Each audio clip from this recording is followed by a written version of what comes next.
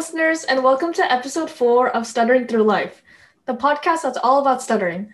I'm your host, Kyung Lee, and we have our first return guest, Matthew. It's so nice to have you back on the podcast. Hello.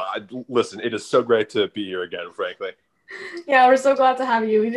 You told some great stories last time, and it was so fun talking with you. Thanks. So our topic today will be speech therapy. So speech therapy is done by speech language pathologists or speech therapists for short. They help people of all ages with communication or swallowing disorders or other things. Many speech therapists specialize in helping people who stutter.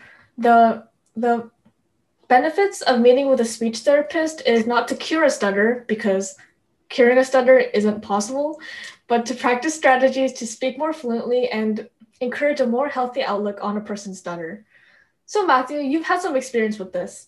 How long did you take speech therapy? So I'm going to go start this anecdote with a correction from last time. I talked to my mom about when I started stuttering.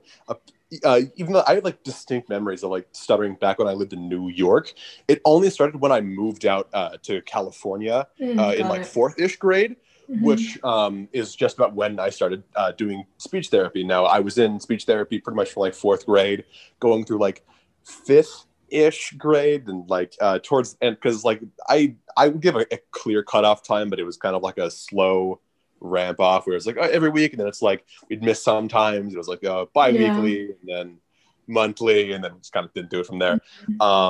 So just about maybe like a year of doing it for real, and then maybe like 6 or 8 months of kind of just like not really trying to do it, but going anyway. Got it. Yeah, makes sense. For me, it was about the same time. I kind of bounced around from therapist to therapist for a few years, actually, until my mom found a really great speech therapist, and I worked with her from the years of third grade to fourth grade, I think. And then I started tapering off with her a little bit. And at the same time, I also met with my elementary school speech pathologist just to see what it was like for a bit in fourth grade. So it was interesting. I got to meet a lot of people. I don't really remember all of them, to be honest, but it must have been interesting talking to a lot of people. Yeah. So what kind of things did you learn or work on in speech therapy?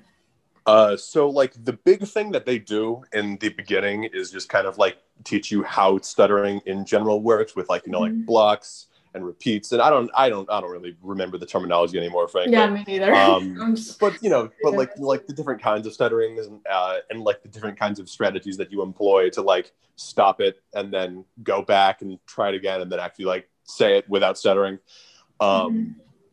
That was the main thing that you learn, and then from there what you do is you just kind of they find games which they use just as an excuse to like get both of you talking. Yeah, for sure. Talk, like really slowly, and you enunciate everything. And anytime that like you stutter, you have to like consciously think about what to do, so that ideally as time goes on, you would start to think about it less, and then it would be more of just kind of like a instinct of, I know I'm stuttering like this is how I fix it, Yeah, for sure. It was quite a long time ago for me too, so I don't remember like the exact wording of the strategies, but I remember similar to you, we worked on talking slow, because especially me, I talked really fast as a kid, and I still do. Yeah. It's like really, yeah, and it's the New York in me for sure. Yeah, I guess I just like had a lot I wanted to say, but I don't know. And for the slower, more smooth speech, I remember there was something called phrasing, where I would read off like a sheet of paper with just like really simple sentences, and I would use my finger to point at each word that I read. So obviously your finger can't move that quickly, so it forced you to kind of slow down and just read at an even, consistent speed.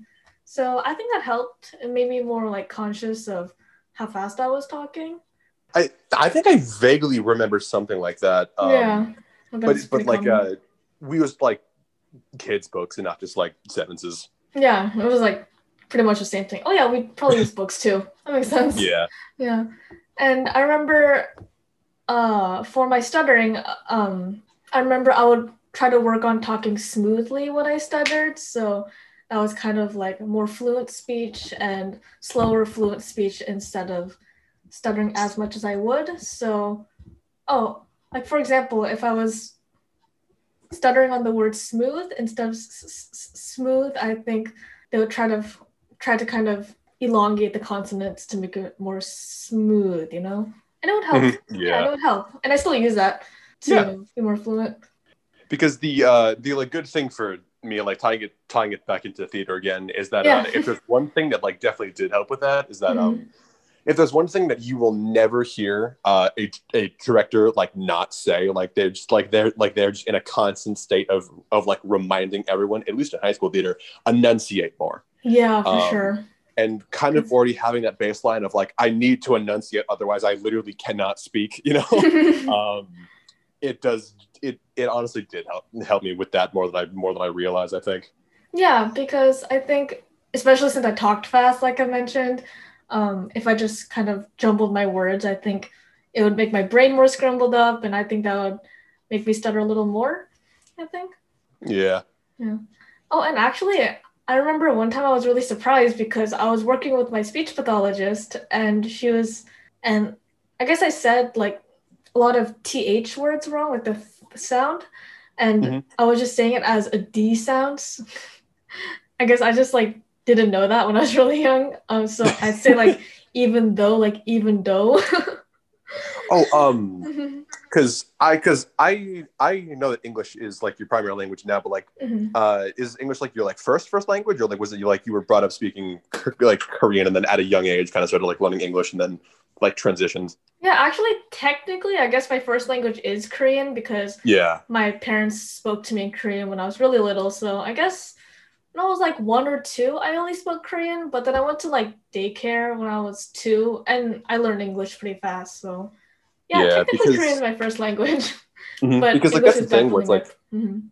the th sound is like so rare, like because like Yeah, linguistically I can only think of like English, and I think like Spanish, like Europe, like Spain Spanish, yeah, yeah. and Oh, that's those right. are like really the only ones that like come to mind that actually have like a dental fricative. That's true. um I don't know what that is, but that sounds cool. oh yeah, it's the th sound, Oh, sorry. okay, got it. Yeah, because I just had like a honestly, I do feel like me going to speech therapy might have like played into it, but like eighth to ninth grade, I it's so weird. I like, had a like linguistics phase. Oh my gosh, really? That's so Yeah, cool. I'm like in a linguistics phase right now, actually. That's so funny. We should talk about that more. yeah, the IPA, yeah, Yeah. like that is the only reason why I like know Mhm. all of like the weird words for different sounds. Yeah, oh my gosh, that's such a coincidence. Yeah, and I remember in our last episode, in episode 2, I remember you talked about how speaking Spanish makes you stutter more. And I actually thought back on it and I was like, oh, when I speak Korean, I actually do stutter more. So I thought that was interesting too. Yeah, because like that, I don't know whether it's like a confidence thing, because like Oh, stuttering, true. I feel like it's like one of those things where like there's so many factors that like play into it, you can't really easily pin it down, and that's why I haven't been able to pin it down for myself. Mhm. But like maybe, maybe I'll figure it out one day. Who knows? Yeah, yeah, probably. Anyway, oh, going back to like the th sound, Yeah. the reason I brought it up was I had been working on stuttering with my speech pathologist for so long. I was actually kind of surprised when we would just work on pronunciation, and so I would have like a lot of worksheets with like a million th words, and I would read all of them, and I caught on pretty fast. But it was interesting because my speech pathologist helped me with those kinds of things too. So that was pretty Mhm. nice. Yeah. Oh, one thing that I wanted to ask you Yeah. is my speech therapist said that like it was like a standard that like they always did Mhm. for like almost every kid that stuttered, like for like one of the games, like just like get them talking. Yeah. Um, did they ever make you play like Go Fish, but like you have to talk like really slowly and like extra enunciated? Yeah, probably. Yeah. Yeah, actually. Mhm. Because Go Fish is already like a fairly slow moving game, and then when you have to Yeah. just, do you have a two? Yeah, yeah, yeah. No, And go oh. fish. And you know I think it's called Guess Who, or you know that game where you Yes, flip it absolutely. open. So that has a lot of Yeah. talking, and I had totally forgotten about that, but yeah, absolutely that was one of the big ones. I love that so much. I was like, does your character have brown hair? And it would go back and forth. I played so much. It was like, Slower.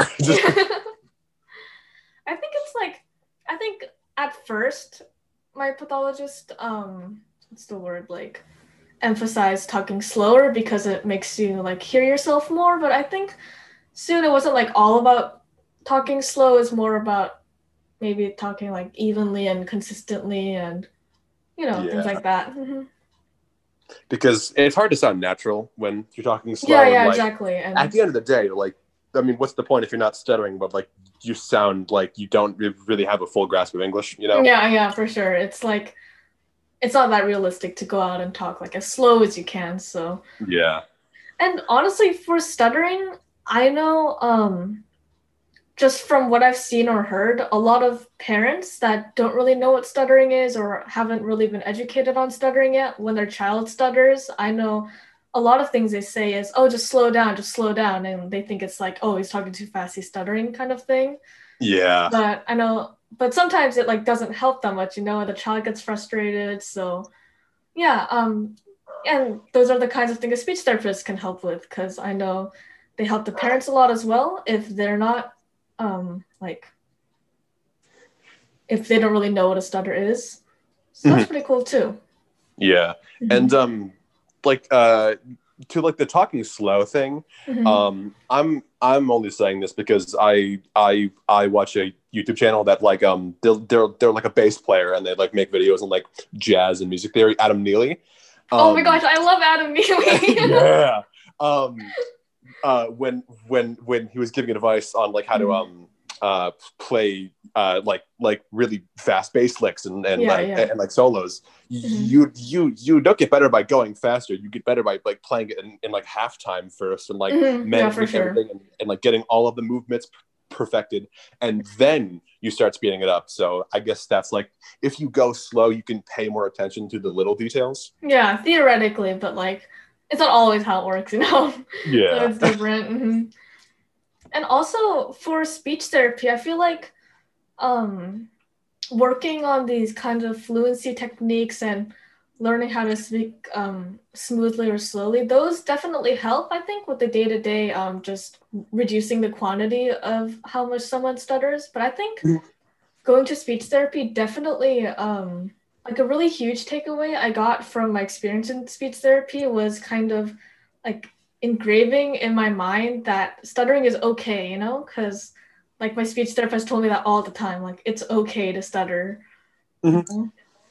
And I think that's the most important thing I think so too. Mm-hmm. because even though like yeah like it is absolutely true that that like there are a ton of factors, I do feel like anxiety and confidence is definitely one of those are like two of the biggest ones, and just like kind of like being conscious that like hey like it's fun, like I mean sure it's not like normal but it's not like bad, Yeah, right, yeah, no. like it's fine, it's just not common, right? Yeah. um like that's the most important thing, because when you're in speech therapy and you're trying to fix it, like the Mm-hmm. implicit, well okay, well that's not the phrasing because I was going to say implicit implication, but that's redundant. um but like the implication is if you're trying to get rid of it then it's bad, right? Yeah, um yeah. and That then like there's something reinforcing wrong with you. like yes we're like trying to get rid of it, but like it's okay, like there's nothing wrong with it, it's just better to not have it. Mm-hmm. And actually, I don't really think like a speech pathologist that knows what they're doing. I feel like they wouldn't try to get rid of it because that's like really hard. And you shouldn't like Yeah. give false hope to like the student that oh your stutter is gonna go away after like I talk to you. I think just So that like probably wasn't best phrasing, but yeah. yeah, yeah, yeah. No, like that's like definitely something not to say. Yeah, then you have not get rid of it, but like manage it, I guess would be how I'd say it. Mhm, yeah, just to like yeah, just manage it a little better. And I think either like before I went to speech therapy and even during, whenever I stuttered in front of someone, it'd be like really embarrassing, and then I'd get like scared of talking after I had like a really bad one. But being Yeah. scared of talking is like a really hard way to live, because like that's the main way we communicate with people. at And like least before. humans are very social creatures, you Yeah, know? for sure, for sure.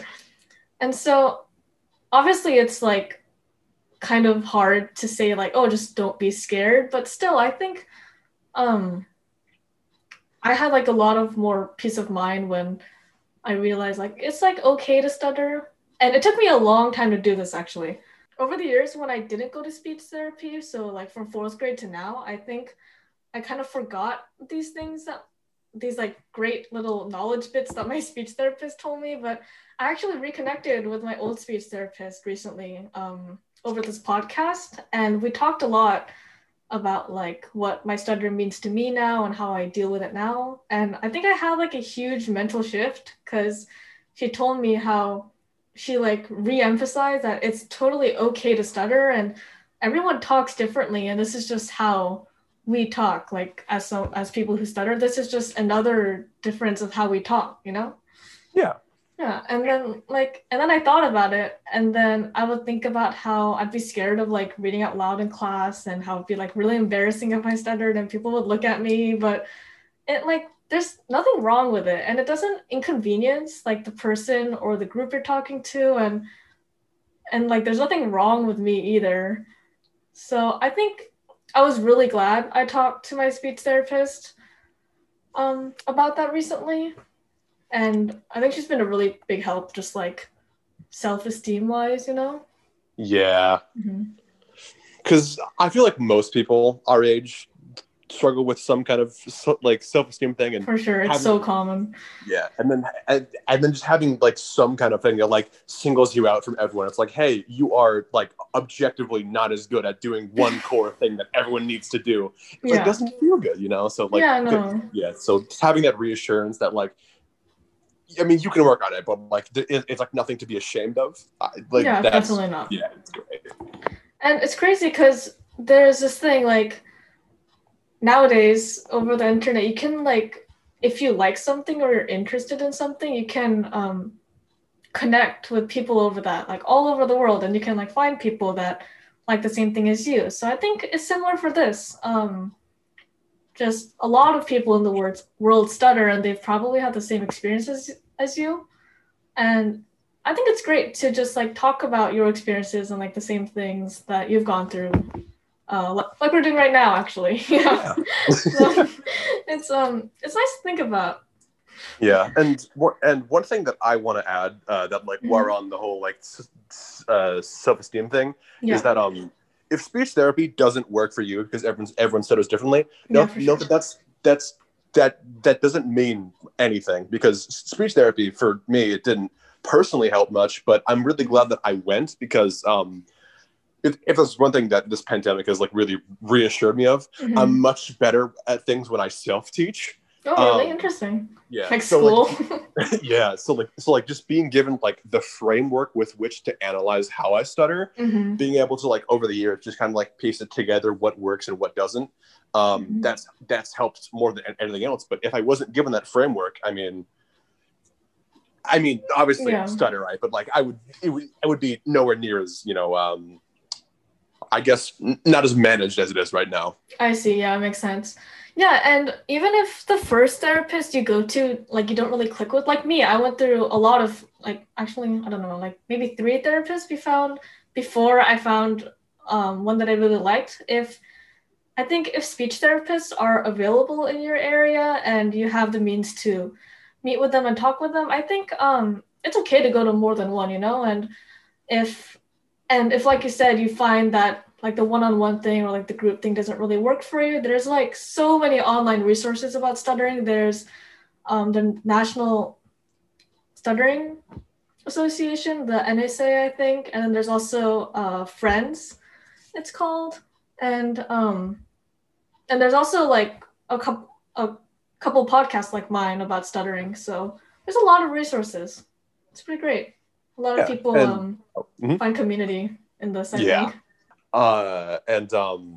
Because all you're doing with your speech therapist really is just talking. I mean, it's like structured talking and talking in certain manners, but like what matters most is that like they're all trained, they're all competent. Yeah, for The thing sure. that like matters most is just who you get along with the best. Yeah. Because you're gonna get the most work done when you're actually enjoying yourself. Yeah, for sure. Or at the very least, you don't feel like scared. You know. Yeah. It's a really good feeling to be scared with their therapist. Yeah, that's because honesty. I mean, like that's like the biggest thing because obviously like when you're in that room, you're like thinking about your like stutter and like what you can do to manage it. But you know, once you leave that room, you know that's the real test. You know, Yeah, you're just back to the world. Being able to go in and say, "Hey, this didn't work," and like feeling like it's something that you can say and not like it's like you're insulting them, you know, because like some kind of like personal connection there. That's definitely one of the bigger things, and that all stems from just like getting along with them, you know. Yeah, for sure. I think that's really big. And this is just like our personal experiences from like two teens, you know, that like went to stuttering or that went to speech therapy. Speech therapists are like super qualified. They're really professional, and if you want professional advice, you should definitely reach out to them. And I know since our experience with speech therapy is when we were young, we talk about like playing games and stuff, but even for adults, a lot of speech therapists I'm sure they have their own way of helping adults who stutter. So it's definitely not like just for a kids thing. I don't know if they play games with adults, but maybe they do. I don't know. Yeah, who knows? And maybe we can get a speech therapist at some point. That'd be cool. Yeah, for sure. Yeah. Yeah, it's definitely on the list. And you definitely should feel comfortable with your speech therapist. That's definitely a big thing. Yeah. All right. Yeah, I think we went through some great topics. I really enjoyed talking about this with you, and I think it was really fun. All right. Thank you for being on the podcast, Matthew. It's always great talking to you. Anytime. All right. This was our episode about speech therapy with my friend Matthew, and thank you for listening to episode 4, and stay tuned for episode 5. Thank you.